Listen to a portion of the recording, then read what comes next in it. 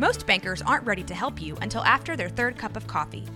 But with Central National Bank's after-hours service, you don't have to wait for the bank lobby to open to get help.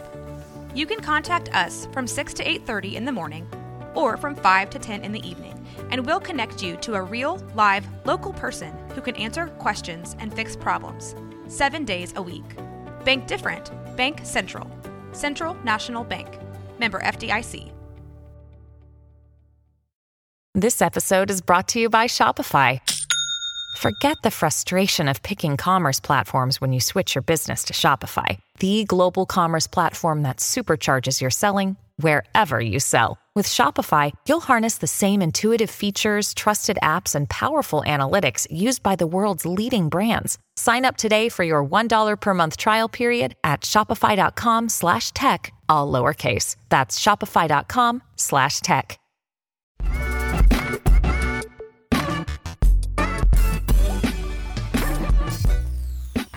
Hey everyone, welcome back to Waco Famous Podcast. It's Whitley and Ashley.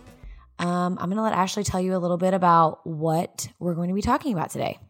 Hey guys, we invited Dr. John Singletary on to discuss all things Enneagram. He's kind of our resident Enneagram expert. He's been studying it for 10 plus years. So John, I mean, you and I are pretty well acquainted at this point. I think I will let you kind of introduce yourself. Tell us a little bit about you. Yes, gladly. Thanks so much for including me in this. This is fun to get to do with you both.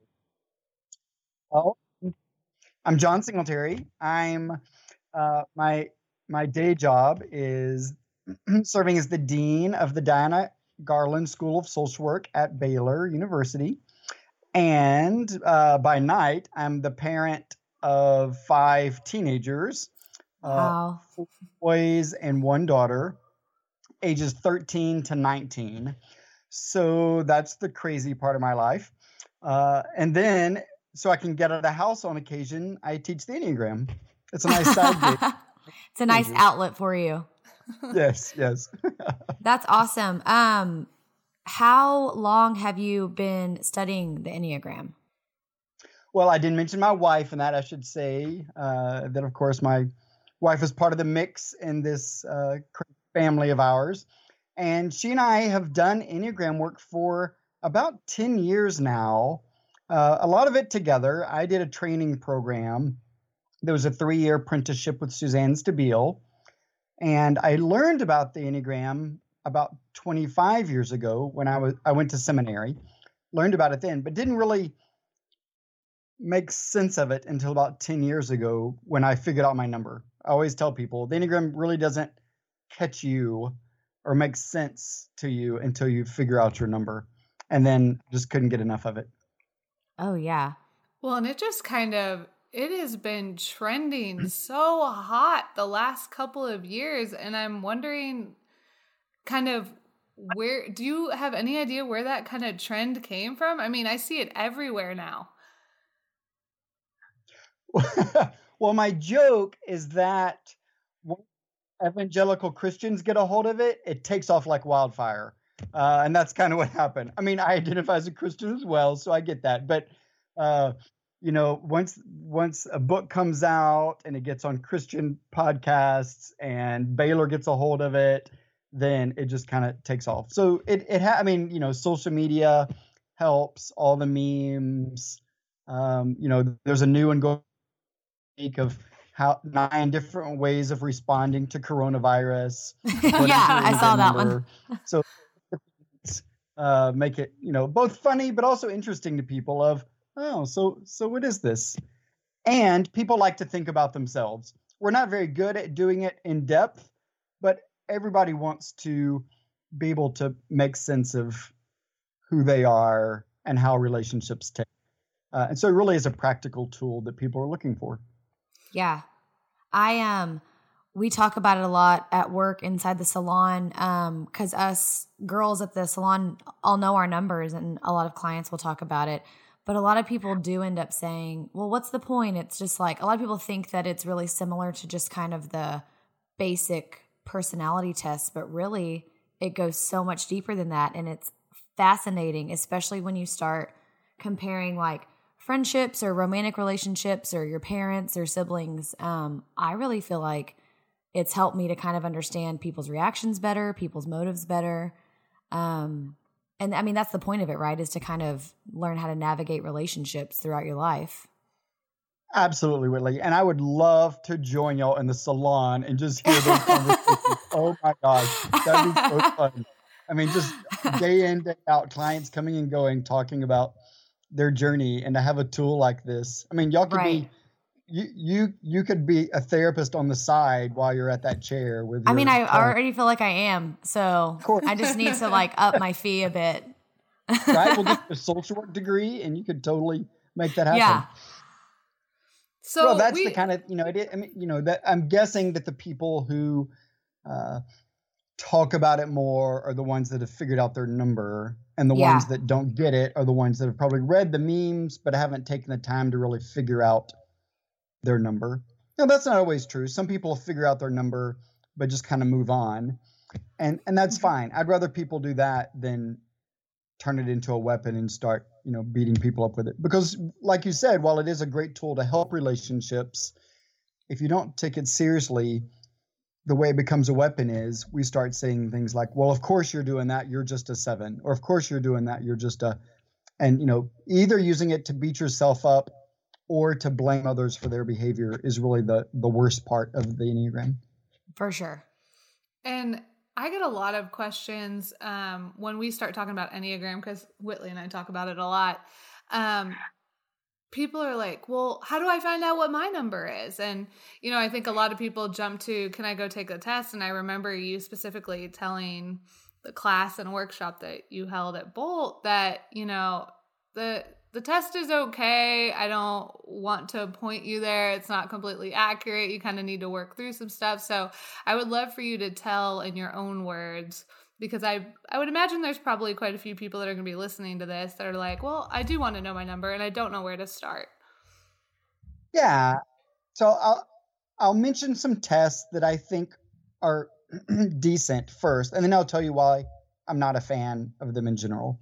So of course, the best website out there, I think, is the Enneagram Institute's website. And the founders of the Enneagram Institute and it's easy to find, Google it, are Riso and Hudson. And people are familiar with some of their books usually. And they send out a daily motivational message for all 9 types, which is a fun thing you can sign up for. Once you figure out your number, you can order that on their website. And they have a test. It's called again, their names are Riso and Hudson. So their test is RHETI, Riso and Hudson Enneagram Type Indicator. And it's a decent test. There's another one that's called the IEQ-9 that's based out of South Africa. It's a pretty good test. And the tests are getting better because people are studying how do you make them reliable and valid, or the scientific words we use to talk about how accurate these kinds of things are. But the reason I'm not a fan of the test is you can take a test in 30 minutes and it will spit out its best guess of what your number is, or some of the tests tell you the top 3 guesses. And that's good, but if you just take a test and have your number, then you still don't really get it. So just because somebody tells you what your number is, if you haven't looked into it, read what the Enneagram Institute has to say, listen to some of Suzanne's podcasts, if you don't do some homework, then knowing your number doesn't mean much. And if you learn your number by doing the homework, then of course it means a whole lot more. And the reason why, one of the fancy words we use to talk about why the Enneagram matters is discernment. And discernment is just a fancy word for listening deeply. And we often say, listen to yourself, which is about self-awareness or introspection. And that's one of those things we don't do all that well. And a test doesn't help you do that. A test, you're done in 30 minutes and you haven't done any self-reflection really. You took a test and you moved on. If you could sit with those questions over like the course of 2 weeks and journal about them, then that would be good self-reflection. But I've told people that for years and no one's ever done it. I haven't done it either. I should do it too. But that's why a lot of the books have questions. to ask you, to help you consider if you might be this number. Suzanne's book with Ian, The Road Back to You, does that. The Riso and Hudson Wisdom of the Enneagram book does that. And it's really paying attention to those questions is the best way to help you figure out your number. Well, I remember you walking into Bolt for the first workshop. I knew a little bit about Enneagram, not that much. And I remember saying to you, well, I think you said, to me, I think you said, what do you think your number is? And I said, well, I think I'm a 2 or a 7. And I think you point blank said to me, even though you're not supposed to do this, you said it very kindly. You're like, I'm willing to bet you're not a 2. Sorry, actually, I hope I didn't offend you. You didn't at all. And then I went through your first class at Bolt and I was like, yeah, definitely not a 2. But you made perfect sense of it, saying that most females tend to have 2 characteristics. And yeah, I was definitely confused with that. But man, I learned so much from you. Either women in the South, particularly Christian women in the South, have those characteristics, or they're told they're supposed to. So they look for that in themselves. And that's true in our culture in general anyway. We all want to be helpful. And so if you just read through the types and think, oh, I'm going to pick the one that's most like me, oh, I'm helpful. People kind of have that thought about themselves. That doesn't mean that it's either all that accurate or that it really gets at the core of who you are, and that your Enneagram type isn't something you're interested in or something you think you're supposed to be. It really reveals much more in-depth motivations about what makes you tick. And most of it's pretty subconscious. So it really does take some deep listening to really figure out what are the fears that shape me day in, day out, that really shape how I interact with people. What are the desires I have in my relationships? What do I need in relationships? I mean, just those 3 questions are great Enneagram questions. And those are great ways to really dig into who we are and how we connect with people. But most of us don't have a chance to really sit and reflect on those kinds of questions. Life is just too busy. We're kind of interested, but we don't take the time to do that. And that's what the Enneagram really invites. Yeah. I mean, I think I even remember you saying that even though you've studied this for 10 plus years and you know so much about yourself and your number and the wings, and you can get into all that later if you want to, but I remember you saying that you still kind of go towards I don't remember how you put it, if you said that they were negative tendencies of your number or that sort of thing. And I think that resonated with me because it's like, that's just who you are at a core. So as much as you want to work on it, it's still going to come out at some point. Absolutely. My friend and mentor, Suzanne, says that, and I think she probably got this from her mentor, Richard Rohr, that your personality taps you on the shoulder every 10 seconds. Now, most of us aren't paying attention to ourselves every 10 seconds, but that's day in and day out, something about your personality. And when she says taps you on the shoulder, the better metaphor is probably trips you up. Something about your personality trips you. And most of us have just gotten used to quickly recovering when we get tripped up. And we quickly recover and we hope no one's looking, right? And that's kind of what we do with our personality. We don't pay attention to the ways that we are aggressive, or the way we withdraw, or the ways that we avoid the things we're afraid of, or the way we fight back against what we're afraid of, or just the ways we seek to be in control of the situation, or to make sure we're loved in a situation, or make sense of the situation. All those things are what drives us. But it really does take work to pay attention to that and to not let it get in the way of relationships. Another metaphor we sometimes use is just being on autopilot. And you really have to learn to, again, be self-aware. There's a lot of talk these days about being mindful. And the Enneagram that's really all it is. It's a tool to help us be mindful in relationships and in our daily interactions with others. Yeah, absolutely. Well, what do you say to people, like for instance, me and one of my coworkers, we are the same number.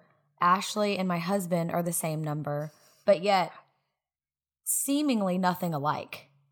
And how do you tell people, well, you can be the same number, but you can have different personalities, right? Absolutely. So there are a couple of different ways to think about that. One of the things that I love about the Enneagram so much is it is dynamic. One of people's fears with the Enneagram is that it's going to put them in a box. And some numbers are more worried about that than others. I'm not going to be put in a box. and what I tell people is it just reveals to you the box you're already in. But what it also does is it helps us realize that every person kind of has their own box. It's just that some of our boxes are similar to other people's boxes. And so one of the analogies I use is that of colors. And Ian happens to use it as well. And Chris Hewart's another Enneagram author, talks a little bit about colors and personality. And the first part of the analogy is the Crayola box of 8 crayons. I really wish there were 9 in that little bitty box of crayons because it would fit the Enneagram better. But for some reason, they only used 8. And you can do a lot with those 8 crayons, but it's not every color under the rainbow. And everybody likes the box of 64 better, the built-in sharpener. Who didn't love that? But a lot of it's just different versions of the same 8 colors.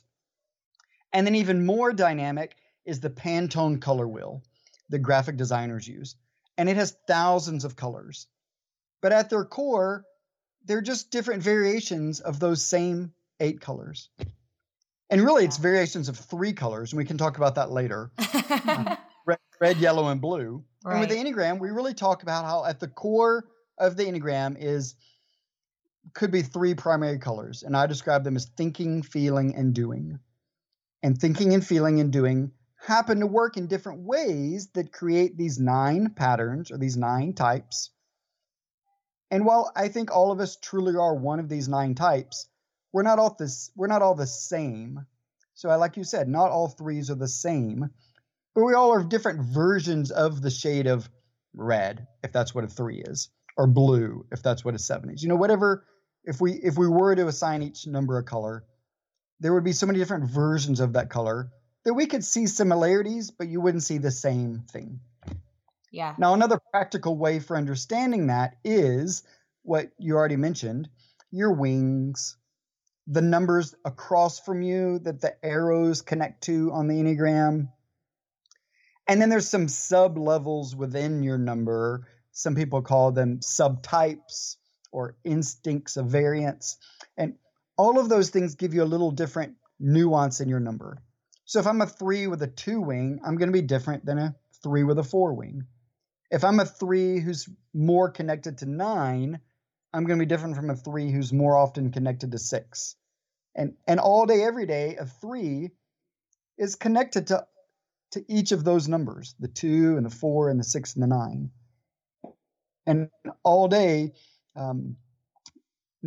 each of our numbers is connected to 2 numbers across from you and the 2 numbers on either side of you. And you're kind of moving in between those numbers in a way that makes us all similar, but all different.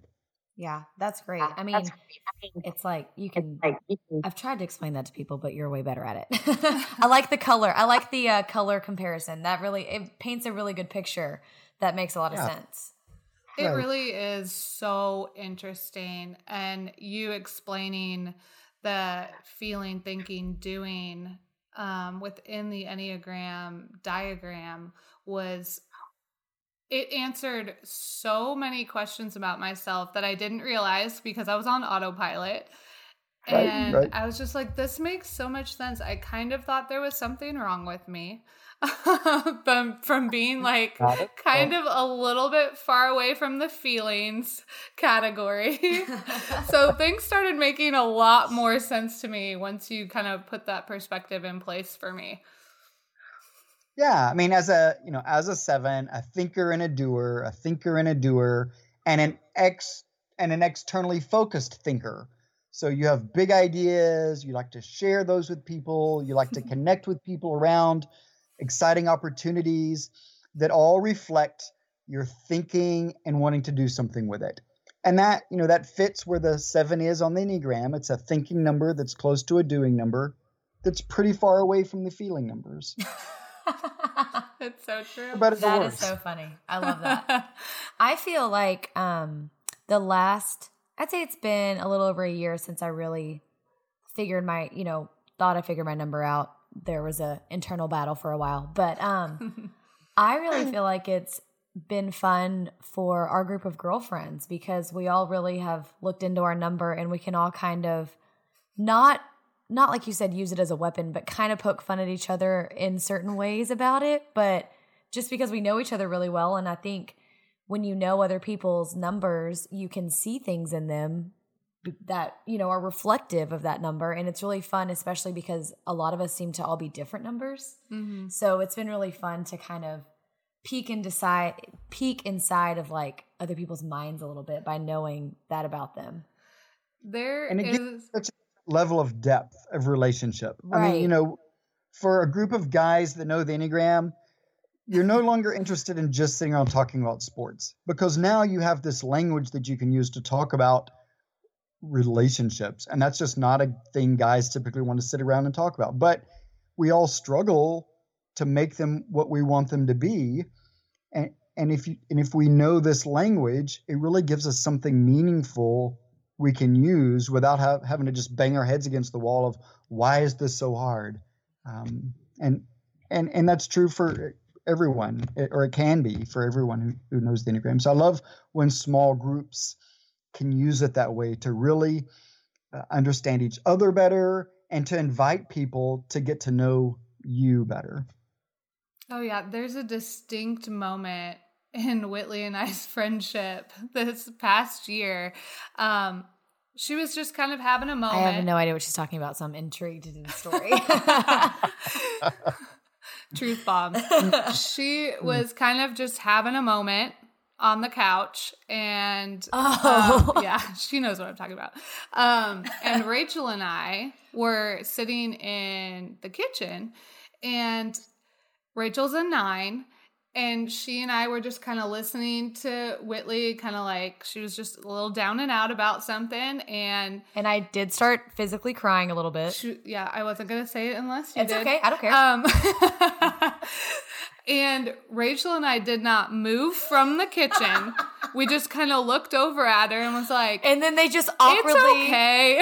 Yeah, they awkwardly shared a glance between each other like, are you going to go or am I going to go or what do we do? I don't really know what's happening. They were both looking for feelings like they're blind. Yeah, they're like, oh no, how do we... She's crying, I don't know what to do.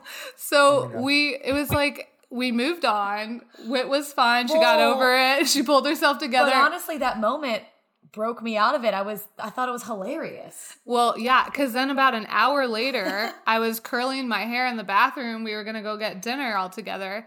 And it kind of came to me, and I just came out of the bathroom, and I kind of yelled to them, and I said, Whitley, on behalf of your 7 and 9 friend, I am very sorry that this is how we react when feelings are outpouring. Yeah, whenever it's awkward feelings for you. It was. I thought it was really funny.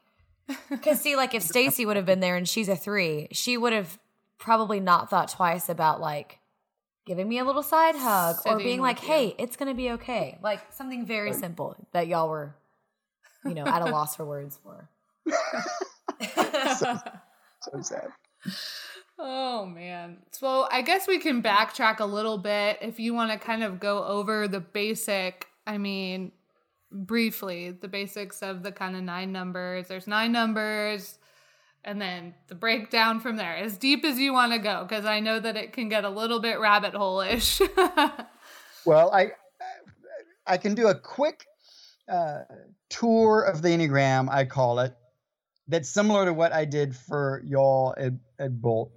I've already mentioned the feeling and thinking and doing as core dimensions of the Enneagram. And they're core dimensions of the Enneagram because they're core dimensions of who we are. Most personality theories have something to say about how we are feeling people, thinking people, and doing people. And we all have access to all three of those centers of functioning. Sometimes we call them psychological centers of functioning. And you see all kinds of literature and references to them and education and leadership and psychology and personality theories. They just show up everywhere, and they really are at the core of the Enneagram.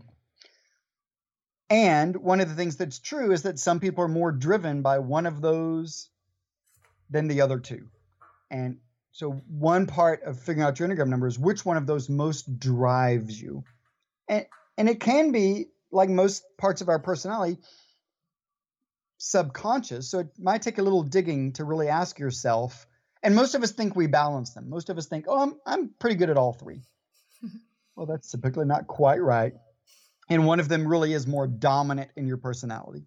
So the quick tour of the Enneagram is there are three numbers that are feeling dominant. And one of those is an external feeler, meaning they might not be that tuned into their own feelings, but they almost automatically read other people's feelings and know what other people are feeling, sometimes before we know it. And that's the 2 on the Enneagram. The 2 knows other people, connects with other people, values relationships deeply because they read other people's feelings. And if you ask, and they read what people need as a result of those feelings. Now, they might not know their own needs nearly as well as they know the needs of others. That's just a typical way that a 2 operates in the world. Now, these numbers are kind of on a spectrum. So the other end of a spectrum of the feeling numbers is the internally focused feeler. The 4 on the Enneagram is very driven by their own feelings, and it's harder for them to connect with the feelings of others. So in some way, just the opposite of a 2. They're swimming in the deep waters of feelings. They might not always be comfortable with them, but they know what it means to feel things deeply, and they can't escape those feelings. They want to connect with other people and their feelings, and they can, but not nearly to the degree that they can make sense of their own journey, or at least that they're trying to make sense of their own journey, and they're always reading their own feelings. Well, in between that, I skipped over a number, and that's the number that, well, doesn't quite read other people's feelings that well or their own, and that's the 3. Instead, the 3 worries about how people feel about them. Well, that's not a very healthy way to engage feelings, but that's kind of the world the 3 lives in. So those 3 feeling numbers, none of them are the best at feelings. None of them have the healthiest, well-rounded way of dealing with feelings. They're just all driven by feelings in some way or another. And when you're driven by feelings that much and you don't quite always know what to do with them, then shame is often at the core of people in this particular group of 3. And we call these groups of 3s triads. So that's the feeling triad. That's the 2, 3, and the 4. And it's that spectrum because they all deal with feelings differently, but subconsciously they're all driven by feelings. Now, the next group are the thinking numbers. And there's a similar spectrum or range. And they're thinking numbers, but again, they're not the best at thinking. They just can't stop thinking. They can't help but think through things for better or worse, and in very different kinds of ways. So the first one is the internally focused thinker that's not quite sure that they feel safe socially in the world around them. So they're really tuned into their own ideas, and they just want to think things through. They just need more information. They just need to analyze things in order to make sure they're okay in the world, and that's the 5. Well, you skip over to the 7, and it's the externally focused thinker. So they're not quiet in their minds thinking things through. They're talking about their ideas. They're sharing their ideas. And they're making spreadsheets. Yes, inviting people, come along. Let's think about all these thoughts. They're not quite sure that they feel safe in their own internal world. That's where they might get in touch with some feelings that they're not quite sure they're comfortable with. So the 5 doesn't feel safe and secure in the world around them. The 7 doesn't feel quite safe in their own world, but they're both trying to think their way out of it or think their way into safety and security. And in between those two numbers is the 6. They're not quite sure inside themselves like a 5. They're not quite as confident in the world around them like a 7. They want to trust others, but they're not sure they can trust themselves. And they just think that's how everybody is. If I can't trust myself, then how can I trust you? I really want to trust you. I really value our relationship. Connections matter to 6s. They have deep relationships, but they just tend to overthink things because they can't quite find a way to feel safe and secure in the world. And so it's like they're on the spinning wheel of their mind that they can't get off of, that they're trapped and just overthinking things all the time. And they don't know how to trust their thinking, just like over with the feeling numbers, the 3 doesn't know how to trust their feelings. The 6 doesn't know how to trust their thinking. But all 3 of those numbers are thinking numbers in one way or another. They're in their heads.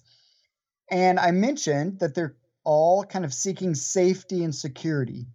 And when you're in your head, trying to make sense of the world, trying to be safe, and you don't feel safe, then fear is kind of a common emotional response that all 3 of those numbers have. 5, 6, and 7 all wrestle with fear a little bit.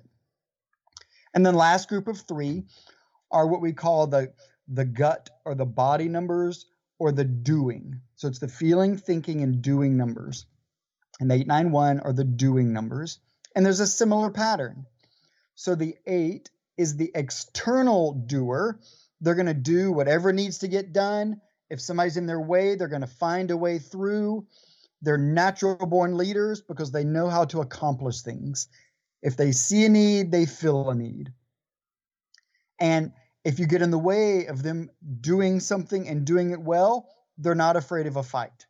So a friend of ours, I think in one of your workshops, Ashley described herself as being conflict forward. Yes. Well, that's a very nice way to describe it. Yes. Aren't afraid of a fight.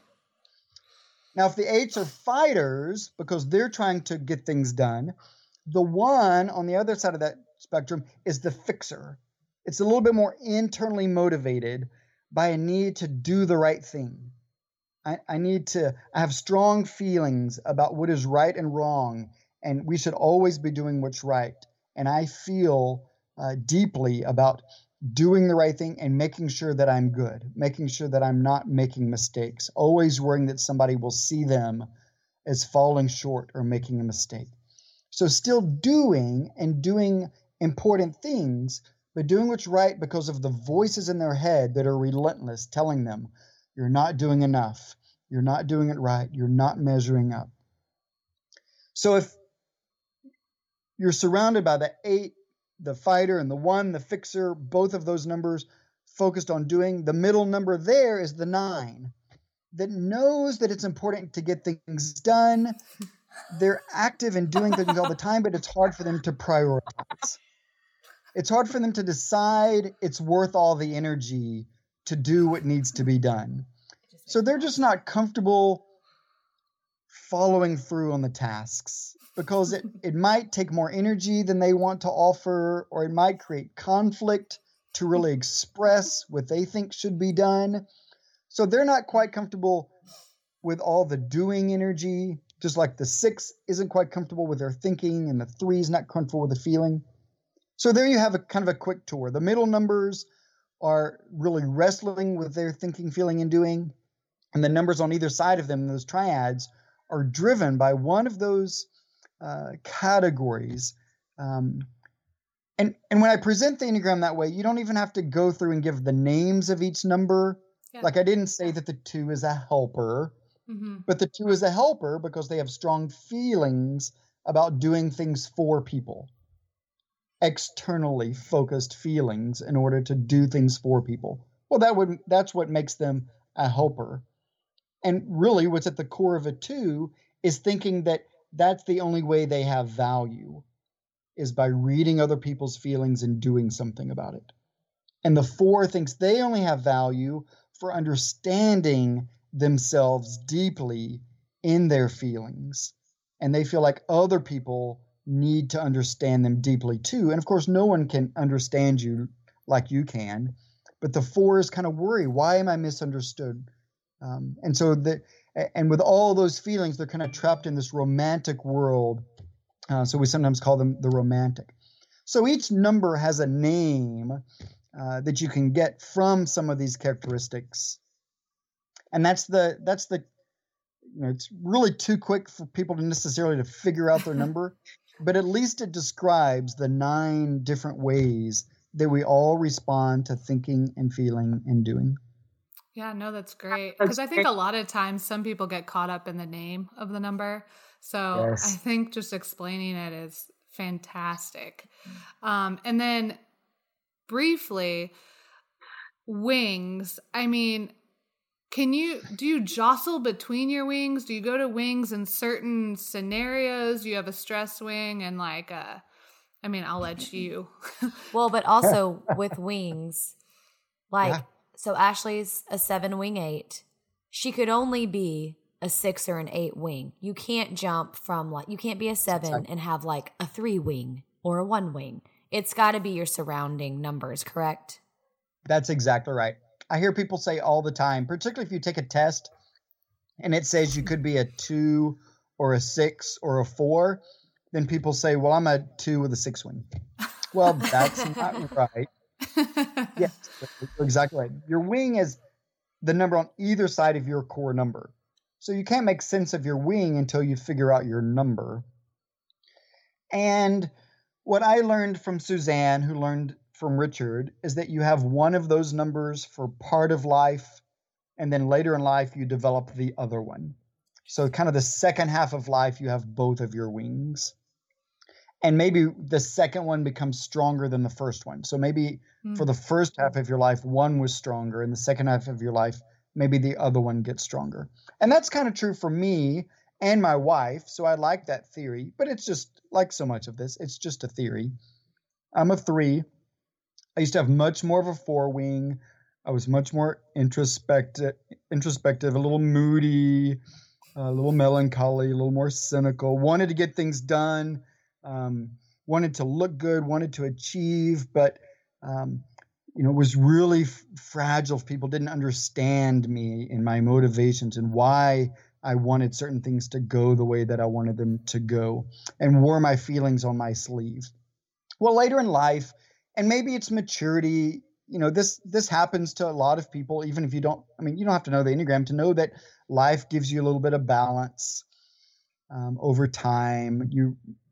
The rough edges get smoothed out. So Enneagram way of describing that is I developed more of a 2 wing. So, a little more connected to people, a little bit more helpful and connected through relationships is the 3 with a 2 wing side of my personality.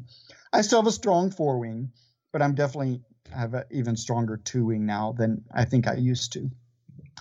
Now, how does that work? Well, it's just a part of your personality. And so I don't put a ton of stock in wings. Some people only describe themselves through their wings. So I'm a 3 wing 2. I'm a 3W2. There are a lot of people that describe themselves that way. I just say I'm a 3 because I think your core number matters so much more than your wing. And really, you just borrow a little bit of the characteristics of the numbers on one or the other side of you. And that's really all your wing is. It's a way to show some differences between the 3s out there. And so the circle around the Enneagram kind of does matter because we're all kind of around that circle spread out. We're not all right on the point of where the 3 is. So I'm a 3 that's maybe a little closer to the 2. So some of that 2 is rubbed off on me. Now you do move a little bit, but you don't move necessarily as much in and out like you do with the arrow numbers. So I tell people that those arrow numbers matter a lot more than the wings. And for a 3, it's 6 and 9. And, for every number has different arrows that they connect to. And really learning what those arrows are can give you even more insight to your personality than the wings can. And one of the things I say about the arrows is don't worry about what they mean or how to label them. And you were using some of these words, strength. Some people call them a strength arrow or a security arrow or a weakness arrow or a growth arrow or a stress arrow. And, yes, I think that matters some, but I just tell people you need the numbers that your arrows to connect to even more in life to give you balance, to help you be a healthy person, to get you out of the ruts of your personality. So the ruts of my personality as a 3 are that because I think feelings get in the way and I don't understand them, but I want people to like me, I'm driven to accomplish things to make me look good. And so I'm on the go all the time, doing, achieving, trying to win people's approval.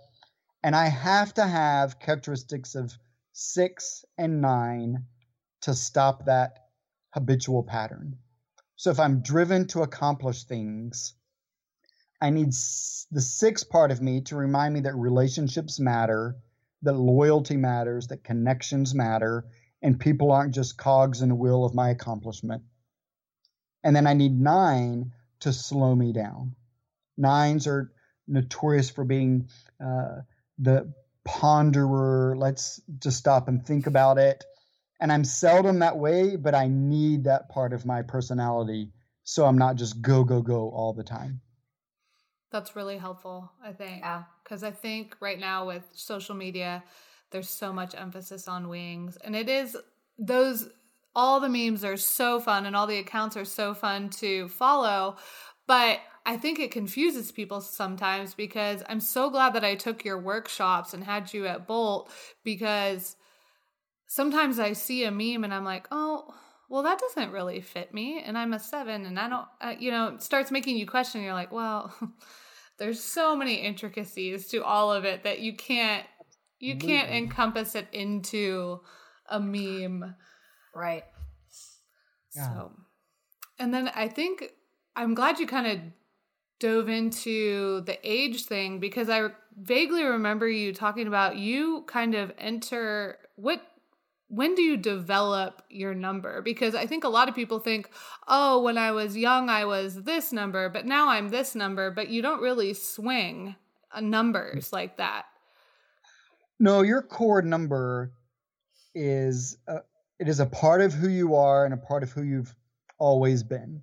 Now, whether you're born that way or it happens in early childhood, there's still some question about that, and brain science is developing more and more by the year to give us a better sense of how even in your utero experiences shape us and in early childhood experiences shape us. But definitely by mid to late childhood, your personality is pretty set. And nothing really changes it at its core. Most of us experience trauma, and somewhere or another, people have a lot of questions about trauma and the Enneagram and trauma and personality. And trauma doesn't completely change your personality, but it does change a lot of things about you. And what we often tell people is one of the arrows is often called a stress arrow. And sometimes the effects of trauma can force you to live out of that stress response of your personality. But it doesn't change your personality. It might change how you understand it. So I tell people to kind of look at those numbers and see if that's a pattern that you see when you think maybe you were a different number at a different point in life. How different was it? Now, another thing I tell people is, are you one of the numbers that kind of shapeshifts according to your environment? That's just true for some personalities. I'm married to an 8. It is absolutely not true for an 8. She is authentic and truthful in every situation. If you don't like it, too bad. That's who she is. She's an 8. Well, as a 3, I'm not quite that way. I worry about people pleasing and I want to make people happy. So whatever environment I'm in, I kind of adjust. So people will say, oh, well, you're awfully extroverted. Well, yes, if you need me to be. Or you're awfully introverted. Yes, if I can get away with it. Or you're awfully, engaged and helpful. Well, yes, if it helps me look like what I want to look like. And the middle numbers kind of have their own triangle in the middle of the Enneagram, the 3, 6, and 9. And each of those numbers kind of shapeshift a little bit. 3s are notorious for it, but 9s can do that a little bit, and so can 6s. So some numbers look like they're changing, but they don't really change their personality. They just adjust in the moment more. And your arrows, even if it's not because of trauma or something particularly stressful, your numbers are ways that show differences in your personality. So sometimes people say, well, am I different at work than I am at home? I feel like I have a different personality at work than I do at home. Well, maybe it's because of those arrows. If your work life is particularly stressful, then maybe you use some of the characteristics of that stress number, of that arrow, to help you get through work. Or if your work is your healthy place and your family life is stressful, maybe you take on those characteristics more at home than you do at work. It doesn't mean you become a different number, but sometimes you just have those characteristics more. So because I have these 5 teenagers at home and there's so much going on, by the end of the day, I just don't have the energy that I do all day at work. So I'm much more likely to just want to check out, or my wife gets frustrated because I can just go to bed like that. So by 10 o'clock, I feel like a different personality because I don't, I no longer feel the need to accomplish things. I'm not trying to impress anybody at home. I'm a little overwhelmed by how loud our house is. And so it's easier for me to just kind of check out. And she'll say, well, there comes the 9 part of your personality. Can you turn your 3 back on and go do some dishes or something? But it doesn't mean that I become a different person. I just kind of use different parts of my personality in different situations. Sure. And I think that was something that was so interesting as well when you were talking about how your numbers come across when you're parenting and learning your kids' numbers, and then even in relationships. I encouraged a lot of my friends after I heard you speak just to be like, hey, I know this sounds kind of crazy, but I'm not in a relationship, so I have to divert to my friends to use this. So I was like, it really opens your eyes towards being more compassionate towards a partner, or just understanding their reactions to things or their needs and that sort of thing. And I just think it's super fascinating. Yeah, absolutely. Yeah, and it's true in your close relationships with your circle of friends as it is in my marriage or with my family. You still need compassion to make relationships work. You still need people to have compassion for you when you act the way you do, and you don't need to be, harassed over and over again for that, which is what sometimes people tend to do to us. But for you to say, oh, I'm seeing this in myself, I'm trying to work on it, and for other people to be able to see, oh, I've noticed you've been working on that. That's pretty awesome. That's the gift of the Enneagram, is how it can help us grow and be the people that we really want to be and feel like we were made to be. Yes. So I hope that's how we use it. Yes. I think we do. Yeah. Yeah. Yeah. We poke fun, but no, yeah, we use in it a good way. Properly. Yeah, for sure. And it takes work. I mean, it really does, for us to trust each other that way, and for us to really to sustain using it as a tool for self-reflection really does take a lot of work. One of the kind of mantras that we use in the Enneagram is it's a tool for non-judgmental self-observation. And we live in a culture that's really good at judgmental observation. Mm-hmm. We look around things and are judging them. Oh, I don't like that. I'm glad I'm not like that. I can't believe she's like that. So we do judgmental observation way too well. But the Enneagram says we have to practice non-judgmental self-observation. And that's much harder to do, to be kind to ourselves, to be forgiving and compassionate to ourselves, and to see how our personality both helps and hinders us. And then we can use that to grow and change. But it is a challenge. It is. Oh, yeah. Well, for anyone that is listening to this who this was the first time hearing about it, or people who have maybe figured out their number but never, looked into it any further, what would be like the biggest takeaway from this for them that might even help them to launch into investigating it more? Yeah, well, if you're hearing it for the first time, don't be afraid by this funny word. It's not a made-up word. It's been around for a couple of thousand years, which just baffles people. It really didn't become this spiritual, psychological tool until about 50 years ago, but the symbol has had that kind of significance for much longer than that. And so the takeaway is that we have this ancient resource that really does help us to understand ourself and to be our best self. But in order to do that, it really does require some work. So it is an invitation to create time, to practice this non-judgmental self-observation, or to practice introspection or mindfulness. And something as simple as just observing yourself and knowing who you are more deeply is sometimes the hardest thing to do. But for people that are just kind of making sense of it, that's the thing I want to say is find time to use it in your own life. We all want to use it for other people because, again, it's easier to observe others than it is to do self-observation. But the Enneagram is not primarily about making sense of relationships. It's about making sense of yourself in relationships. So knowing other people's number doesn't matter near as much as knowing your number as it relates to other people. But that's the hard part. We all want to think about the number of our spouse or our children or our parents, but spend twice as much time understanding your own number, digging deeper into your own number as you do the people that you care about. And then it really will have so much more significance for you. Yeah, absolutely. That's great. Well, thank you so much once again for joining me and continuously teaching me. And for anyone out there, Road Back to You is a really good book. I actually dove into that book and it's fantastic.